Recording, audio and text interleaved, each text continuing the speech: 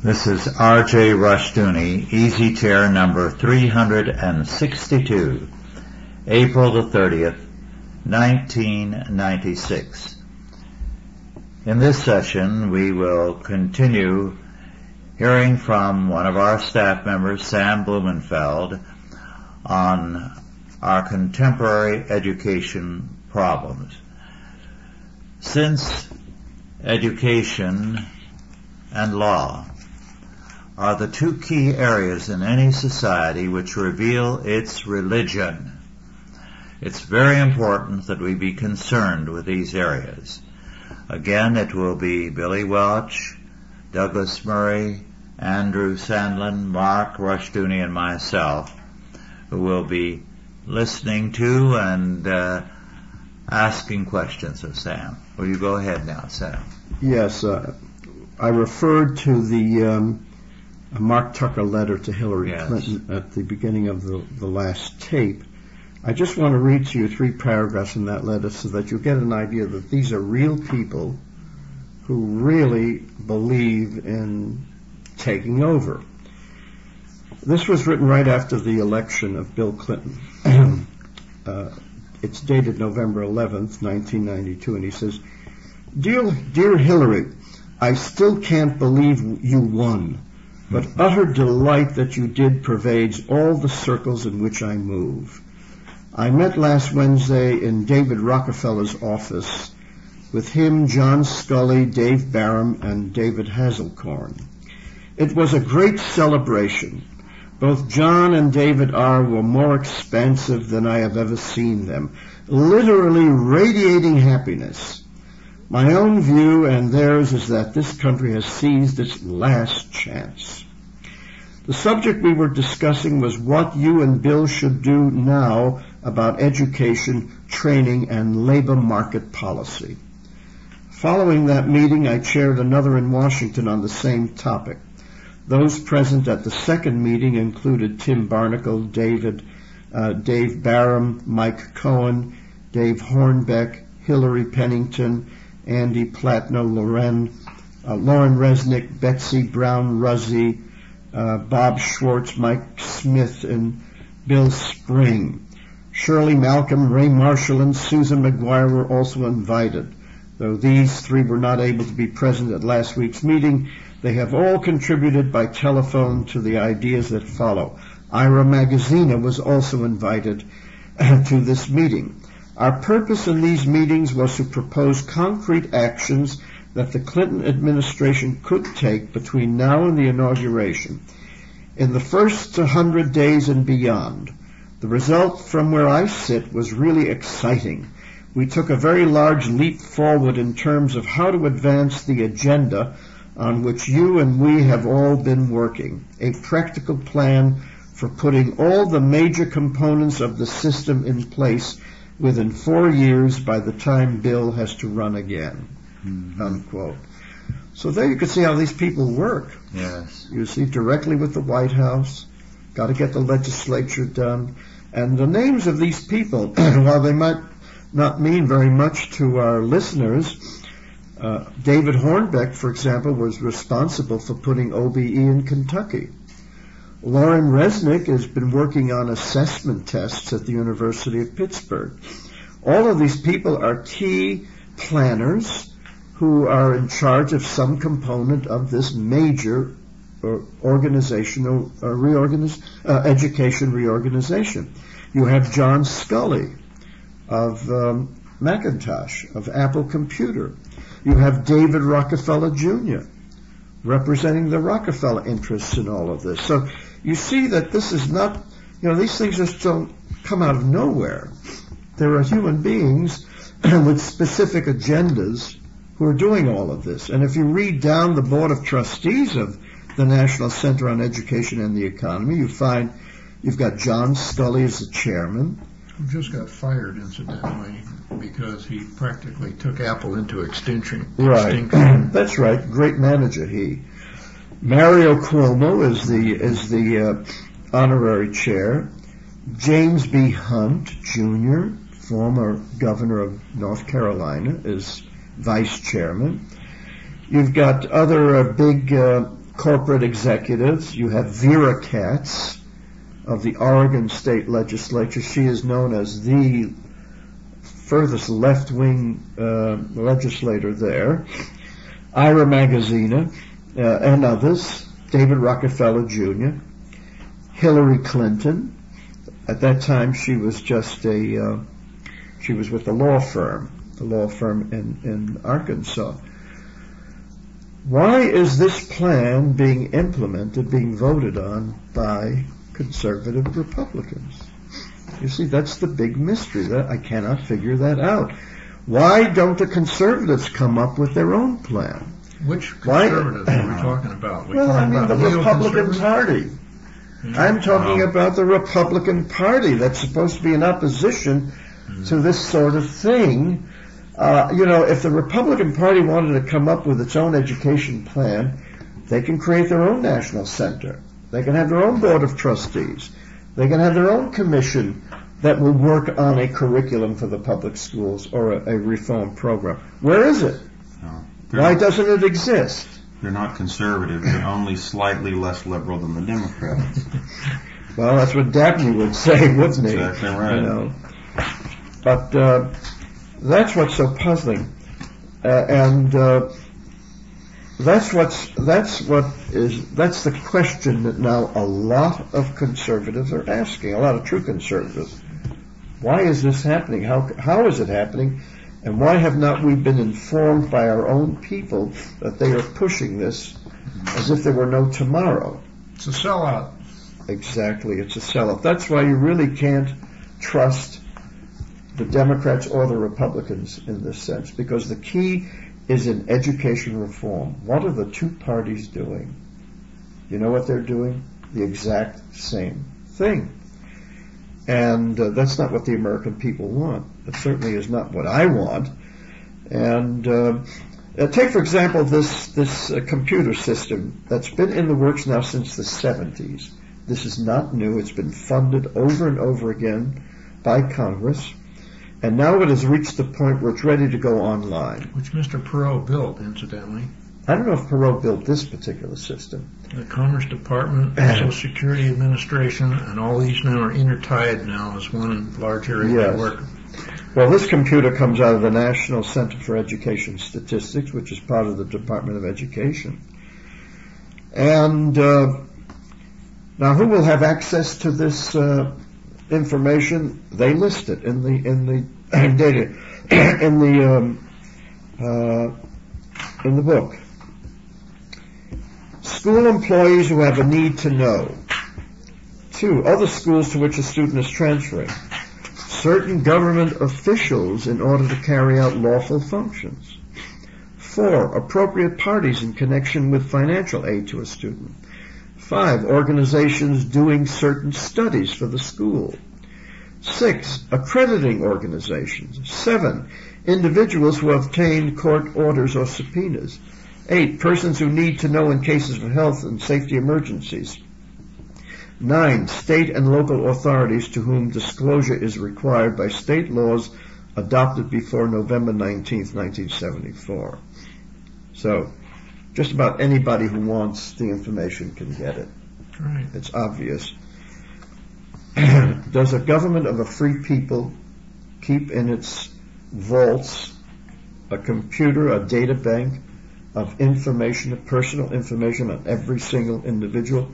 Now, if they had that when Rush was going to school, they would have all of those test scores that you made on those IQ tests would be in the record there. They'd have a complete record of everything that Rush had done or I had done over the years. It's interesting that my school record, high school record, was on a little card. You know, they had each grade with your final grade. You know, A, B, C, D. A little card, that's all you needed. You didn't need this gigantic computer that was going to gather all of this personal information about you. Because this is the key to the control of everybody, is the information. If they have that information on you, they can control you. Well, everybody thinks that technology is kind of a well, it's a two-edged sword. Exactly, but if it can be misused, it will be misused. And these people would like to misuse it. Yes, very true. How do you fight it? Well, you just have to get people involved.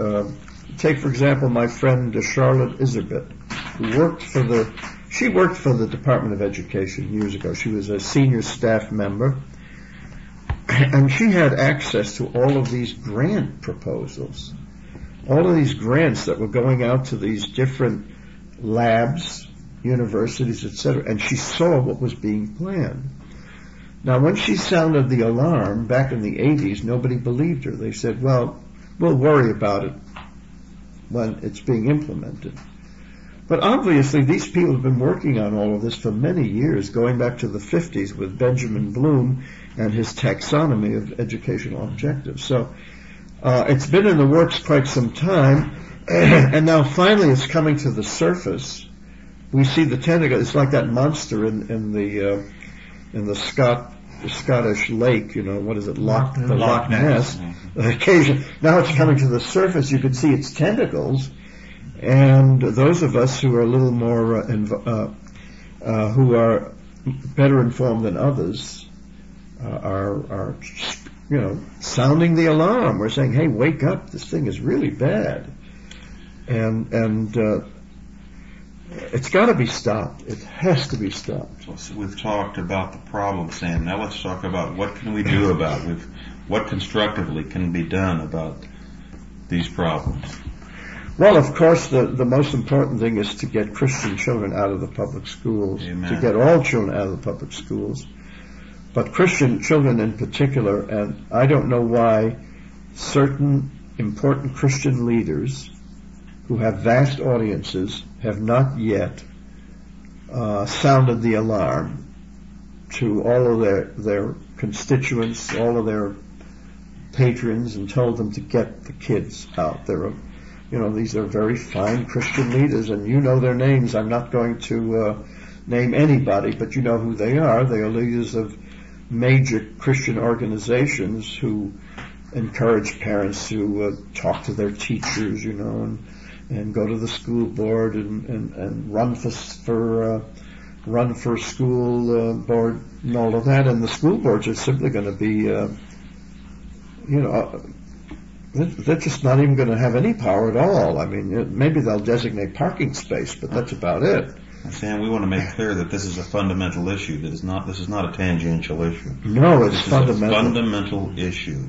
It certainly is fundamental for the Christian community, because if their children are entrapped in this system, and incidentally, once you get on the computer, how do you get off of it?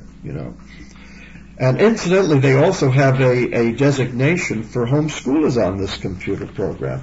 It's not as if they're leaving them out. They have a special designation for the homeschooler. Let me see if I can find it here in my notes. But they're not going to admit anyone because, for example, they will have, you see, under the address contact information we find code 056, non-resident attendance rationale. The reason that the student attends a school outside of his or her usual attendance area, and that there are 10 subcategories, including 07, which is homeschooling. The student is receiving educational instruction offered in a home environment as regulated by state law for reasons other than health. Then they have private schools are also included under the school information code 076, includes subcategory private non-religiously affiliated school, private religiously affiliated school, and under school type you find subcategories alternative and Montessori. Then you have a category discontinuing schooling reason. We find subcategory 19 religion. The student left school because of religious convictions. Then under non-entrance information, we find category 116, reason for non-entrance in local or secondary school, under which we find subcategory 3, homeschooling, which says the individual is receiving educational services offered in a home environment for reasons other than health. Then there's another subcategory, religious reason. The individual or his or her parent, guardian has religious convictions that prohibit participation in the educational program of the school or education agency, and the individual is not receiving approved instruction elsewhere. So they're going to include everybody. They will know who the homeschoolers are. They will know what category of homeschooling or Christian schooling you fit in. It's a far cry from the kind of country we were when I was young. I know that many country doctors, when I was a child, never bothered to file a birth certificate. They did not regard it as anything important, or their attitude was, what business of the counties is it if a child is born? The parents know it. They're the ones that count. Well, now you have to have a mandatory Social Security card when kids are born. Right. And the next move is that they want to implant a microdot-sized computer chip that will contain all of the basic information. And parents are being lulled into this idea of having their kids fingerprinted on the idea that they'll be easier to locate in case they are abducted or wander off. But the other side of it is also that they are gaining the acquiescence of parents of having their kids labeled. And the microdot chip implanted under the skin is the next move. And you're talking about the barcode. The barcode is already technologically obsolete. The microchip, it can be read very easily, and it doesn't cost very much, and it will probably be mandatory at the time of birth. They'll be put in at the hospital. Parents won't even be aware that it's put in. You mentioned Social Security. That started a lot of record keeping in this country, because they took down everybody's name and birth date and other information. I recall that very vividly because I would occasionally see this man who was a bit of a playboy. He was a widower. I think he was in his mid-40s, but he looked a good 10 years younger. And he didn't have a birth certificate like a great many others, so he thought he was smart, and he bragged about it. He put down that he was 35. He said, this will be my official age, and I'll do better with the girls from now on, because if I tell them I'm 45, they're not as interested. Well, I didn't see much or anything of him, but years later I heard that he had reached 65 and he was very miserable because he had 10 more years to go in reality before he could collect his Social Security. So his lie caught up with him. But you see, you could do that sort of thing in those days. And the lack of records meant that you were anonymous. You could go to another part of the country, create your own past.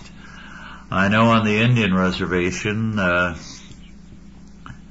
the edge of it in the mining camp, there were a lot of people who were known to be fugitives from the law and who had created synthetic past for themselves. And as long as they were law-abiding, nobody bothered them. Well, you know, you're able to look back over a span of years that's maybe 1/3 of the entire history of this country. So this country is not old. It isn't, and we're headed so quickly toward a totalitarian system. It's just amazing how far, how much has been done in such a short period of time to create the structure, the superstructure. And it's interestingly, though, the totalitarianism should be coming through the education system, because it's state-owned, state-financed. Absolutely. It has a lien on everybody's property. That's right. It's the one institution in America that is so embedded, and the one institution that people believe in, whether they like it or not. That, oh well, you mean there wasn't public education before 1840? I mean, they think it's in the Constitution. They think that Every totalitarian regime in history has started with the young. Yeah, exactly. So it stands to reason that if they want to get their totalitarian system, they would use the education system as the means to do it, because they already have the taxpayers' cash flow coming into it. It's much more difficult to start a new system of cash flow from the taxpayer than to use one that already exists and which has constantly been used by the powers that be to extract more and more and more from the public. What little resistance has come from the public has been negligible compared to the amount that they're getting.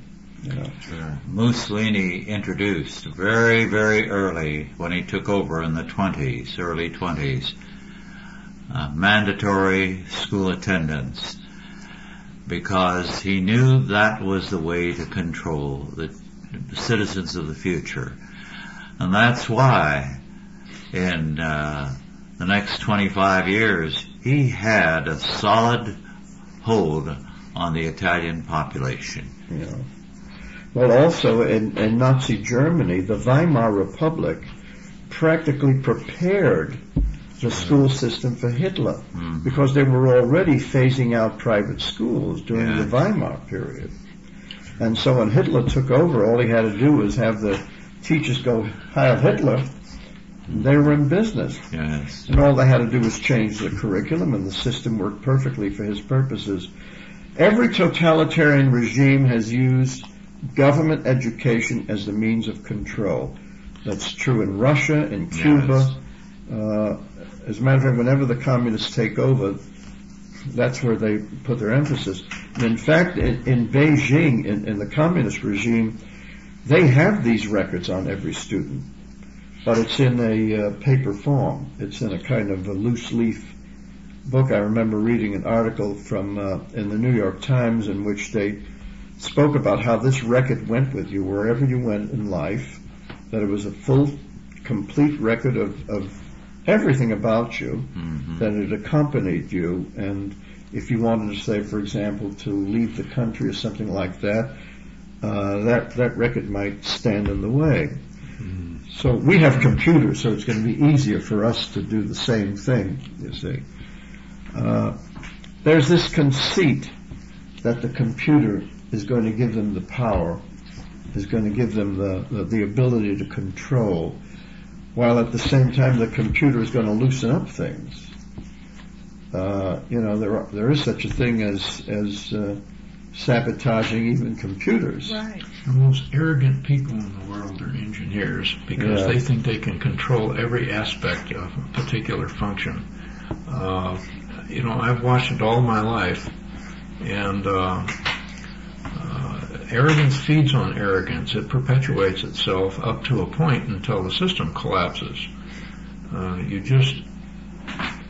going to run out of money. The one common thread you can look at throughout history is the innate perversity of the human mind. Yes. I mean, if people will disregard God's laws in the face of overwhelming judgment to the point of losing their lives, there are always people who are going to turn away from the pack. When you started out, Sam, about the human resource development system, the acronym is HERDS. They want a herd mentality here to get everybody going in the same direction. But a herd can also turn around and trample you. Well, let's hope that this herd does. Yeah. But Tucker says in the same letter, he says, radical changes in attitudes, values, and beliefs are required to move any combination of these agendas. At the narrowest level, the agenda cannot be moved unless there is agreement among the governors, the president, and the Congress. Bill's role at the Charlottesville summit leads naturally to a reconvening of that group, perhaps with the addition of key members of Congress and others. Of course, that was the latest Gerstner meeting, which was supposed to do that.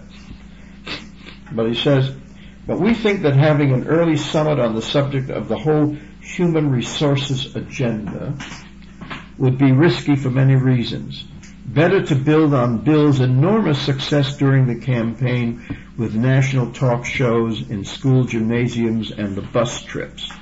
This way, Bill can be sure that the agenda is his, and he can go into it with a groundswell of support behind him, unquote. So you see how these people plan everything, every minute detail of what they want to get and how they're going to get it.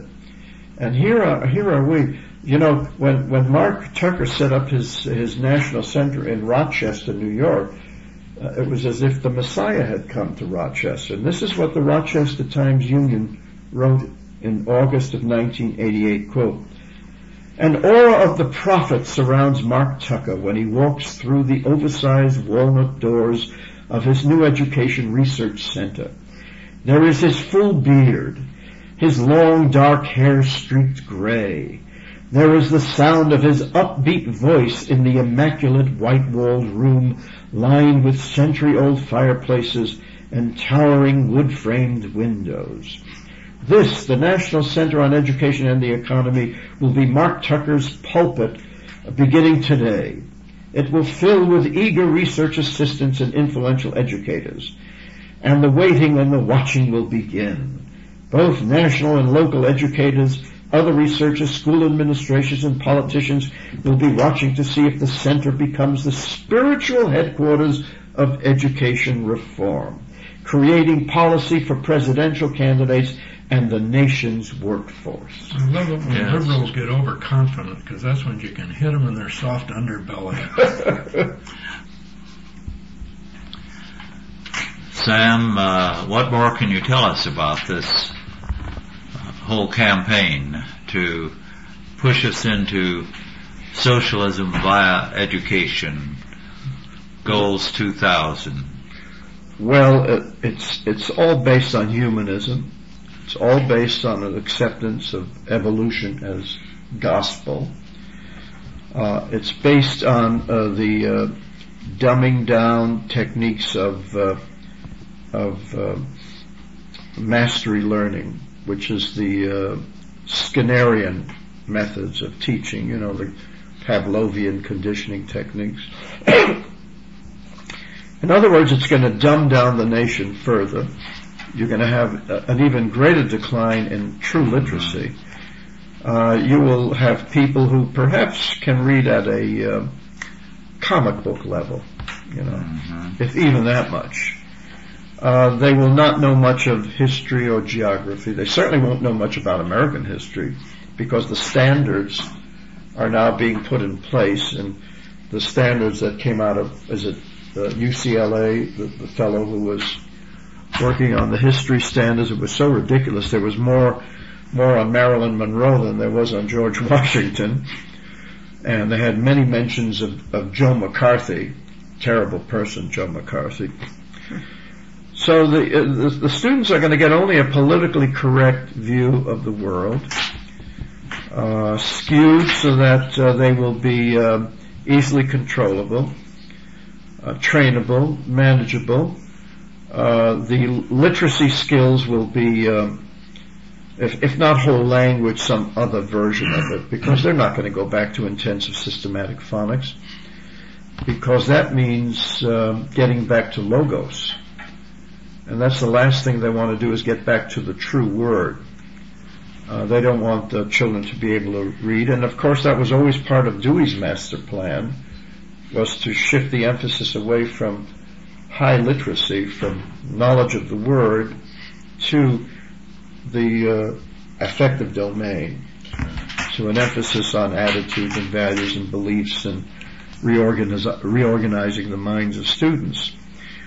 So this system is not going to produce what the American people want. It's totally incompatible with the precepts of a free society. Has nothing to do with a free society. It's going to change America radically. And I can't see Americans accepting it unless they've been so brainwashed and so completely sold a bill of goods and are so helpless and are so needy of the government to do everything for them that they're willing to accept it. But you're going to have more and more people homeschooling, more and more parents taking their kids out of the schools. And you think there's going to be a rebellion then by the parents?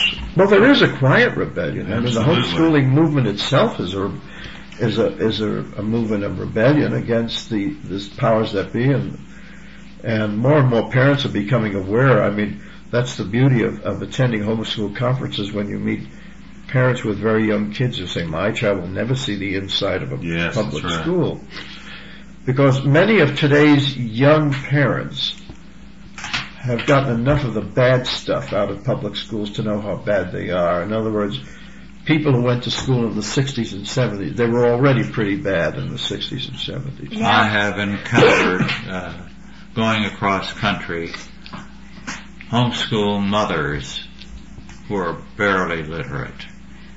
And yet, in a year, they were not only literate, but their grammar and their speaking ability had improved, because in beginning with phonics, they learned it. Yes. In teaching their children reading, they learned how to read. And so the parents have been re-educated in the course of educating their children. That's a very important point, is that the parents are learning even more than the children. They're re-educating themselves. They're getting the education they never got. You even have some parents who are learning Latin, believe it or not, as part of homeschooling. So it's a remarkable phenomenon, this homeschool movement. Billy, did you want to say something? Well, I was just going to say that a lot of people are homeschooling now because of the dangers in the public schools. They're afraid to send their children to school because they're intimidated. Right. In the bathrooms, in the halls, on the school ground, and it's a dangerous situation. And I don't care what community that you're in, whether it's in a small town like Prescott or, of course, the cities are impossible. Well, yeah, but sure, the violence, the guns, the weapons. Exactly. The assaults. Schools have become very dangerous places for kids. They're no longer the safe haven. And so from that point of view alone, you have parents removing their children because of the academic reasons. They're not learning anything. 2, because of moral reasons, sex education. Wherever you have sex education, you have increased sexual activity. I mean, it just stands to reason. You don't have to be a rocket scientist to figure that one out. Then you have the spiritual dangers, undermining Christianity. The children's Christianity is being undermined. And, of course, the violence, the physical violence. What's going through the minds of the public school teachers? I mean, they're kind of hoist their own petard here. They're creating these psychopaths that commit these crimes in the public schools, and they're just as subject to the dangers as the children that attend these schools. I mean, if these people have got an IQ above sea level, they got to figure out that they're generating the problem that's going to be their own undoing. The teachers aren't always at fault. They can't touch the kids. They can't discipline them. Yeah. If they send them to the office to be disciplined, they usually just send them back, and the administrators, they have no control either. I mean, it's to the point where you have chaos. It's chaos. Yeah. I think we should jump in here and mention that Sam has just completed a book on this topic. of OBE. And Sam, would you maybe discuss that and talk Yes. about how it could be obtained? Outcome-based education. Well, the title of the book is The Whole Language OBE Fraud, Whole Language / OBE Fraud, and it covers the history of the reading problem and how it evolved into OBE and what's behind OBE. What's behind whole language. There is a political agenda, a social agenda, an ideological agenda behind all of these things, which parents are unaware of. It's not merely a new way to teach children to read. First of all, it doesn't even teach them to read. It teaches them to guess, and it teaches them to look at each word as if it were a holistic, configuration, like Chinese. And when you do that, of course, you train children to look at words as if they were holistic configurations. They develop a holistic reflex, which means that they look at all words as whole designs. And when they do that, then they develop a blockage against seeing words in their phonetic structure. Because first of all, they haven't been taught very much phonics. What little phonics they've been taught is simply parked up in their heads as information that may or may not be used. Now, once they develop that holistic reflex, they are dyslexic. That's what dyslexia is. And of course, the Russians, the psychologists are very much in the know concerning reflexology. I mean, that's what Pavlov was working on. And he and his colleagues discovered that you could cause behavioral disorganization by creating two opposing reflexes. Didn't the Russians throw that out about a year ago? Oh no, I mean this is a psychological experimentation that's in the books. But I mean the reading method, well, they got rid of look-say back in the 1930s. Yeah. You see, Dewey had convinced Lenin's wife to adopt a progressive system of education. In the early days of the revolution, she thought that was a great idea, so they used the whole word method.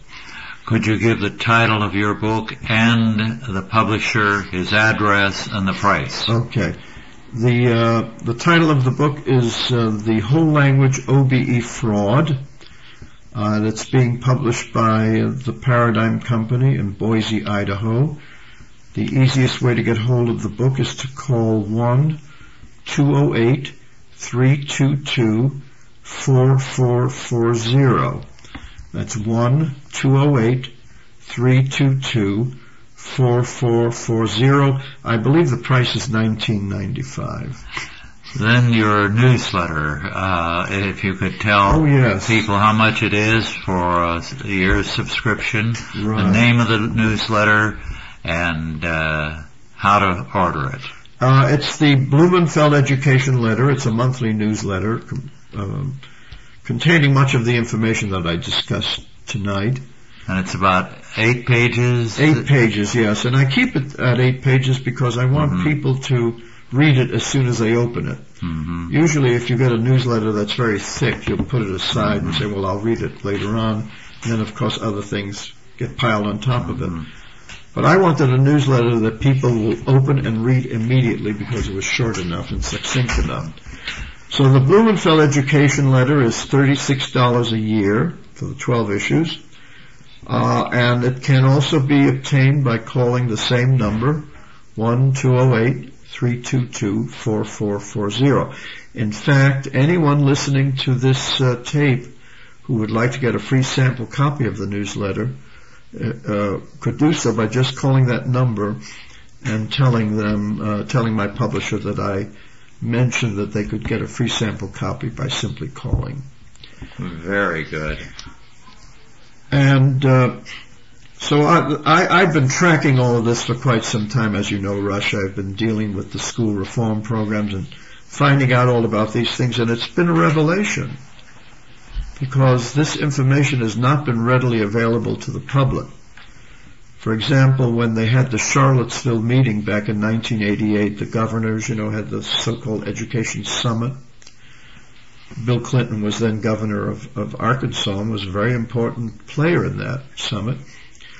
little did any of us know that the program that was being adopted by those governors was Mark Tucker's program. Mm-hmm.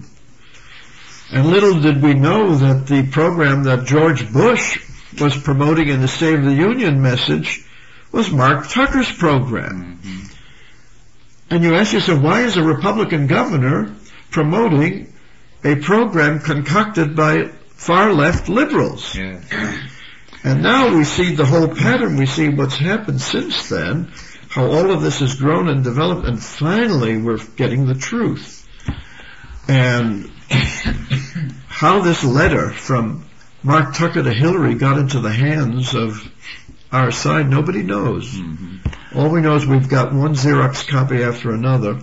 I got a call from a lady who wanted a pristine, clear copy of the letter. And I said, you'd better call Mark Tucker's office. Maybe they'll give you a pristine, clear, copy of the letter. But all we have is a Xerox of a fax and a fax of a Xerox. And Yes. so we take it, but we've got the information. That's the most important thing, is now we know who is doing this, what their plans are, who's in back of it, what it amounts to. It amounts to a totalitarian system of education, and that it's our duty now to stop it now that we know what's in it and what it's all about. Readers of your newsletter, of course, have been kept well informed on this. I'd like to call attention to something that really pleases me, because very often, unconsciously, things reveal how people feel. A while back, I don't recall where in the country it was, I met someone at a meeting who was in real estate, who said, in most communities now, you no longer advertise when you are selling a home, proximity to school. That used to be routine. Now it's uncommon. In some communities it still is a plus. But by and large, being close to a school is being close to a lot of rowdy kids and trouble. Oh, yes. So home buyers are not attracted to going to see a house if it is advertised as close to a school. Yeah, you're absolutely right. And in the old days, that was a big thing. They would say that this town has the best schools, Mm-hmm. A particular suburb would advertise that. As a matter of fact, my friends in Concord, Massachusetts, moved to Concord because it was reputed to have, quote, the best schools. And their little boy was in first grade, and they were destroying him with whole language. And they got hold of me, and I tutored him, and it took a lot of work to undo the damage that they had done to this 6-year-old. And so they are now homeschooling, but they realize that was a joke, this business of the schools doing a wonderful job. In one major city, one of the things that hurt the schools was a teacher's strike. And parents were shocked as they drove by the school and saw the students picketing and saw what the teachers looked like. So many of the male teachers had hair way down below their shoulders. Oh, yeah. They looked scruffy. They were not neatly dressed. And the old-time teacher, very properly dressed, very much a lady or a gentleman, was no longer in sight. Right. As a matter of fact, the people now in the colleges of education, the professors, they're all the 60s hippies. Mm-hmm. That's where they went Exactly. to. I mean, they just didn't disappear. The radicals have become the status quo. The radicals have become the status quo in the education system. And they are determined to finally get what they want, their utopia, through education. And they control the colleges of education and what the teachers learn. That's why the system cannot be changed or reformed. You have to just get rid of it. It's totally corrupt from top to bottom. There's no way you can possibly reform the system or take back the schools, as some conservatives like to say. Well, one of the things that made it possible for the public schools to succeed and to supplant the Christian schools or uncommon schools that preceded them was the fact that in those early days there was almost no teachers training. That's right. As a result, they were local young women and young men, not unlike the parents coming out of the community representing their standards, who were the public school teachers. And that continued for some time. Then teachers training schools began, the normal schools, as they used to be called, began to create a different type of teacher. As a matter of fact, the first teachers' seminary, as they called it, that was created by Horace Mann. Yes. The two major subjects were phrenology and the whole word method of teaching reading. That was the very first government-controlled teachers' college. They immediately went in the wrong direction. Well, phrenology, of course, was the forerunner of psychology. That's and Horace Mann believed totally in phrenology. Bumps on the head told you what the character and aptitude of the person was. That's right. If you had a high forehead, you were intelligent, or something like that. I used to have, I probably misplaced and lost them, a couple of small-sized phrenological charts. Yes. And they were really funny. A friend of mine that has a porcelain skull, I remember a head with all of the traits, the different amativeness, that sort of thing. They actually believed that parts of the brain were responsible for specific personality traits. I mean, there's no scientific basis to it, but they believed it. It was a religious faith. Well, it's the same with modern psychology. There's no scientific basis to any of it, and yet it permeates our society. Just as reliable as chicken bones and tea leaves. Exactly. You would think that this so-called modern age, with our high technology, would be a little more scientific than it is, but it's just ridiculous. Well, Horace Mann attacked the schools of Massachusetts. He tried to present them as incompetent. He worked to destroy the Latin schools and destroyed all but the Boston Latin School, which still survives, although now finally I hear it's going downhill. Do you know anything, Sam? You taught there once, didn't you? No, I didn't teach there, but they have what's happened there is with affirmative action, you see, where they had to lower the standards for entrance. It was considered the elite school, a test school. You had to take a test to get into it. As a matter of fact, there's a white girl who passed the test very well, but she was not admitted because of affirmative action, and her father has sued the school, so that's a big case in our area. It'll be interesting to see how that pans out. Incidentally, there's one other topic that you might be interested in. You've heard of ADD, haven't you? Attention Deficit Disorder. I'm often asked by parents, well, what causes it? And I suspect that a lot of it has to do with the configuration of today's classrooms. As you recall, Rush, when you and I were going to school, we sat in desks that were bolted to the floor in rows, and our attention was focused on the teacher who sat up front. And the walls were pretty bare in those classrooms. You didn't have all the distractions or anything. Maybe a picture of George Washington or something like that. And we were all taught the same thing.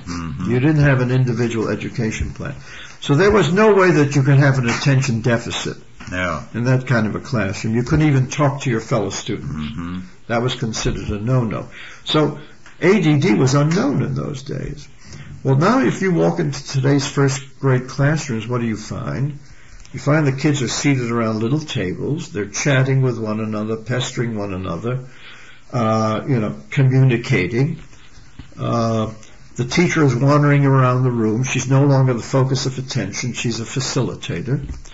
The walls are crammed with every picture of a dinosaur you can imagine, There's talking, there's distraction, and then they say, why can't you concentrate? Mm-hmm. Well, how can any child concentrate in such an atmosphere? Yeah. So if the child can't concentrate, they say, well, you've got attention deficit disorder. I mean, any normal child would find it impossible to concentrate in such an atmosphere. And yet the child then is designated, defective, exactly, and then is put on Ritalin or some other drug or something like that to turn him into a little zombie. And but then you get, they say, well, my child was ADD from birth, we know. And usually I tell people like that, well, yeah, some children are born more hyperactive than others. Some children are very physical. I mean, if they were not so, you wouldn't have Hollywood stuntmen, you wouldn't have daredevil flyers, you wouldn't have athletes, you wouldn't have all of these people who can do these incredible physical feats. I mean, they've got to be born that way, because certainly I can't do any of that stuff, So what do you do with kids like that? Do you drug them and say that they're sick, or that they're abnormal, or there's something wrong with them? No, what you do is you live with them, and you encourage them to channel all of these energies into something that's productive, or that'll make them happy. If they want to become a star athlete, that's their business. But the way the culture is going, that any child who exhibits this kind of super abundance of energy is labeled abnormal. I encountered a situation in which a young man who had been nationally prominent as an athlete had a son who I think is 7 or 8 when I saw him, takes after him and has all of his father's physical energy. And what they've done is to require that he be drugged every day, and they cannot tamper with that, the prescription. He's in a public school? In a public school. And the result is that child is going to reach maturity having been drugged all through his childhood and youth. Yes. That's a frightening fact. And it's going on all over the country. Yes. About 2 million children now are on Ritalin, and it's growing every day as a solution to a problem that did exist when you and I were going to school. There was no dyslexia in those days, and there was no ADD in those days. Well, our time is just about up. Thank you, Sam. It's always a privilege and most stimulating when you come here and fill us in on the most recent developments in education. Thank you, and God bless you, and God bless all of you who are listening. Use this knowledge to defend freedom. Thank you, and good night.